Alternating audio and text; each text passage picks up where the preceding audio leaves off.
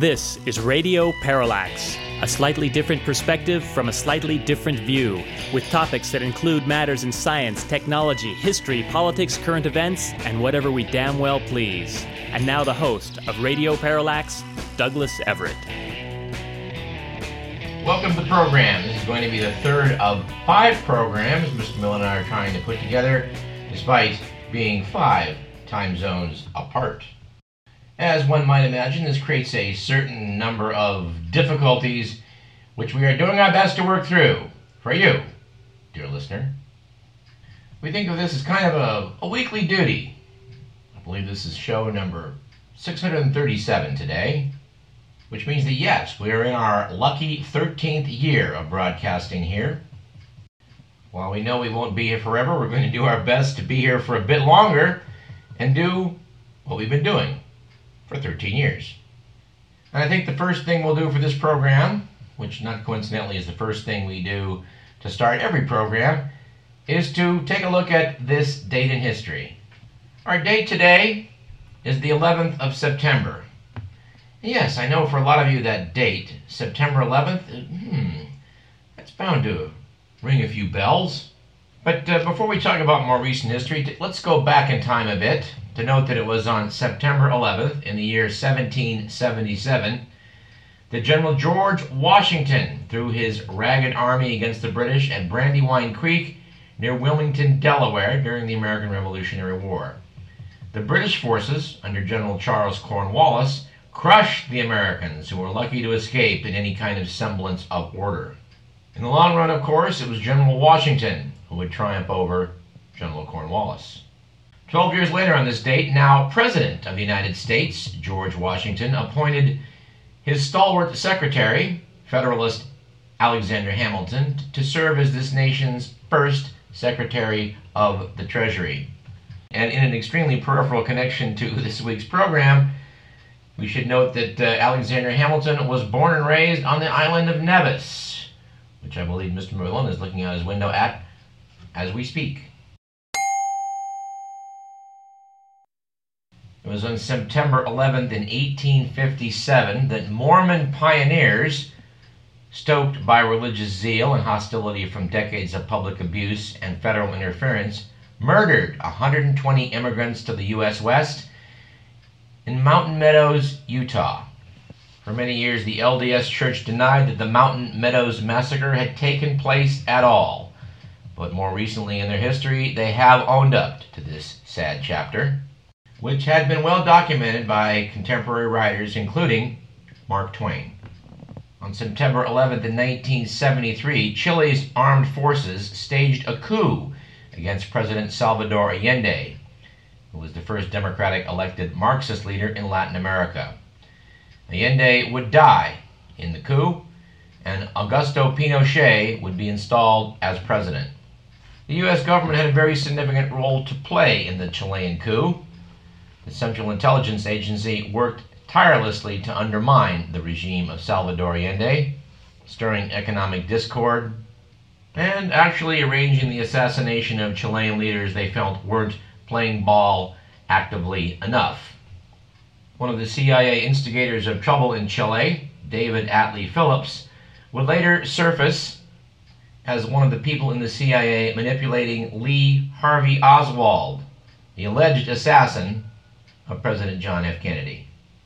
And finally, on this snake-bitten day in world history, it was on September 11th in 2001, the 2 airliners hijacked by Al-Qaeda flew in to New York City's World Trade Center towers number 1 and 2, causing the both of them to collapse with a great loss of life. Despite the fact that 15 of the 19 hijackers were Saudi Arabian, the Saudi government to this day has never been called on the carpet for the action of so many of their citizens. And no, we're not going to go into the September 11th attacks at any kind of great deal for today's program.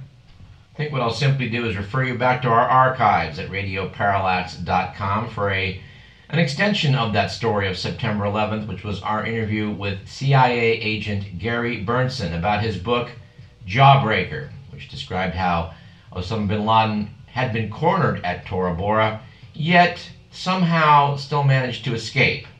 we do want to take a moment to just digress slightly about the fact that one of the reasons cited by Osama bin Laden for the September 11th attacks was the mistreatment of the Palestinians at the hands of the Israelis and the U.S. unstinting support of that same Israeli government. It is disturbing for us to note that 13 years later, the Israeli government has still not been reined in when it comes to the abuse of the Palestinian people as witnessed in Gaza most recently. Yes, it's true that Hamas and some of the radicals on the Palestinian side are not without blame in this cycle of violence in the Middle East. And we do want to note that one reason for this most recent outbreak of violence was that last time there was a peace agreement, which was back in 2012 between the Israeli government and Hamas, Israel was supposed to lift the blockade against Gaza and did not do so. Gaza has been described by many as the world's largest open-air prison, and we think that's unfortunately an accurate description. That opinion, by the way, we hasten to note, does not necessarily represent those of KDVS, its sponsors, or the University of California. They are simply the opinion of the producers of this program. And I think we'll take our quote, our quip, and our joke of the week for this week's program from Joan Rivers, who passed away this past week. In so many ways, Joan Rivers was one of those classic stories about someone seeking success and power in show business and what that takes to achieve. She certainly made a name for herself with her sometimes vicious tongue. At the same time, over the years, she had an encyclopedic collection of jokes, quips, humor, etc. And in reviewing some of those, in the wake of her passing, I must say this correspondent laughed very hard on many occasions. So let us start with our quote of the week from Joan Rivers, which was, "I've learned to appreciate landmark moments, like the Emmy I won in 1990. One of the best moments in my career. Unfortunately, when I went to pawn it, it turned out not to be gold." Our quip of the week, also from Joan, is that these days for birth control, I just leave the lights on. And our joke from Joan is that I blame my mother for my poor sex life. She told me that the man goes on the top and the woman's on the bottom. For 3 years we slept in bunk beds. And hell, let's take an anecdote from the life of Joan Rivers also, shall we? Rivers was famous for the fact that nothing was sacred with her. And after her late husband and business partner died from committing suicide, I guess in despondency over some of the failures of Joan professionally, she said, "After Edgar killed himself, I went out to dinner with Melissa.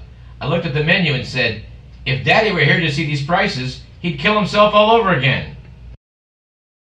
All right, our stat of the week comes from TheWire.com. In reference to our previous conversation here, it notes that about 17,000 apartments and homes, which house up to 400,000 people in Gaza, were destroyed in the 7-week war between Hamas and Israel. And no, I can't think of any way to make that funny.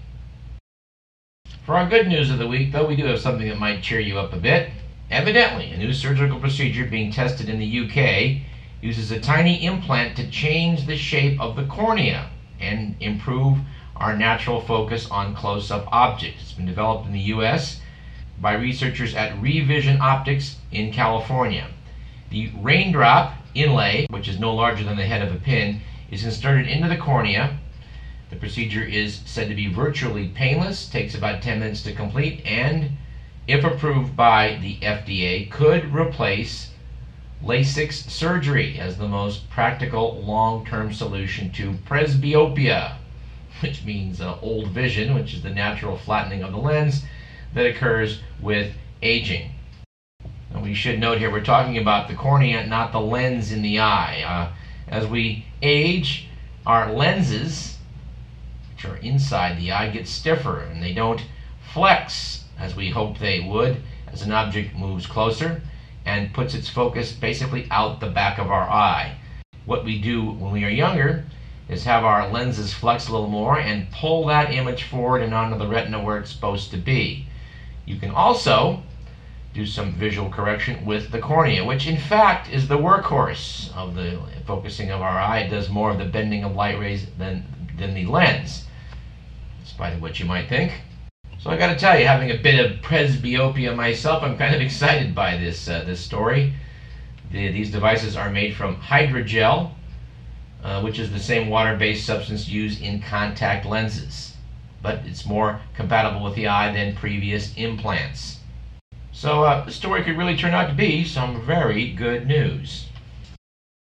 Another bit of good news we had recently, which kind of surprised me, was that as August turned to September, it was noted that here in the Davis-Sacramento area, we only had one day in the entire month of August which hit triple digits. Oh, which for those of you who use the Celsius system works out to about 38 degrees. I was amused to note that our Australia correspondent, Pamela Taylor, was talking about somewhere on Facebook, I think it was, about the inferiority of the English system, but I have to defend it when it comes to temperatures. Having something be triple digits when it gets above body temperature really gives you the idea that it's gotten into a new realm of uncomfortableness. Plus, 1 degree Celsius equals 1.8 degrees of Fahrenheit, meaning a degree in Fahrenheit is quite a bit more precise. So we'll give you the fact that ounces, pints, quarts, gallons, etc. isn't as convenient as liters, but when it comes to temperatures, frankly, I'm sticking with Fahrenheit. And by the way, since I found out while working a summer job as a student at UC Davis many moons ago, this job involved marking a quarter mile off by pacing, I discovered that it so happened that in my own case, like that of a Roman legionnaire, pacing off 1,000 steps, or rather 1,000 paces, did mark off 1 mile exactly. So for me personally, I say screw kilometers per hour. Don't send me any hate mail on that one, okay? I mean, you know, have a little fun with this one, but you know, I am serious. You, of course, are free to disagree. I think at this point we should move into the good, the bad, and the ugly.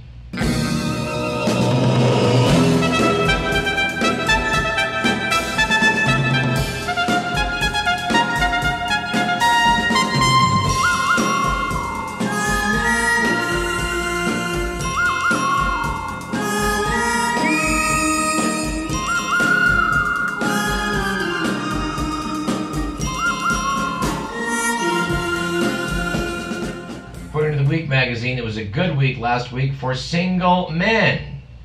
After what's described as a feminist commune in Brazil that is populated by 600 women appealed for bachelors to move into the town. Said Nelma Fernandez, age 23, "I haven't kissed a man for a long time."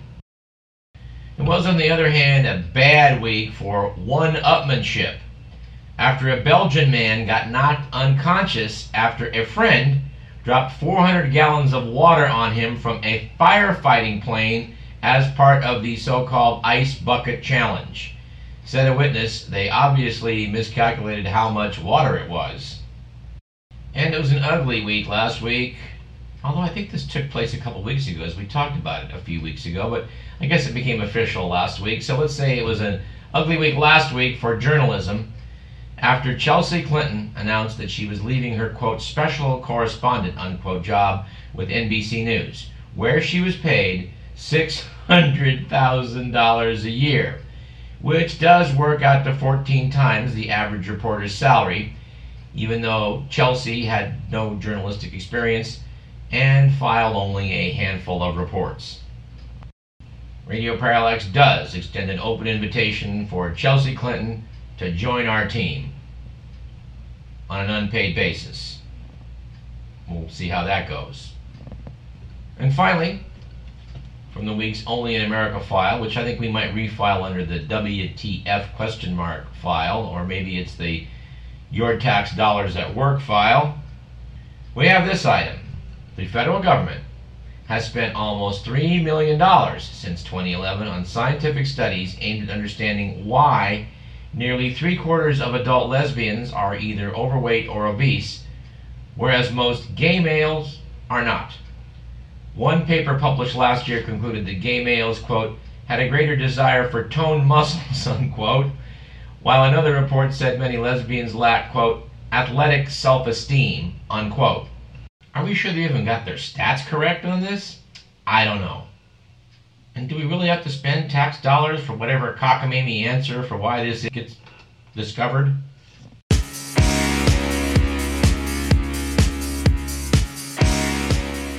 What I think we're going to do at this point is go to break. We're going to take a break between segments. Let's do that. You're listening to Radio Parallax. I'm Douglas Everett.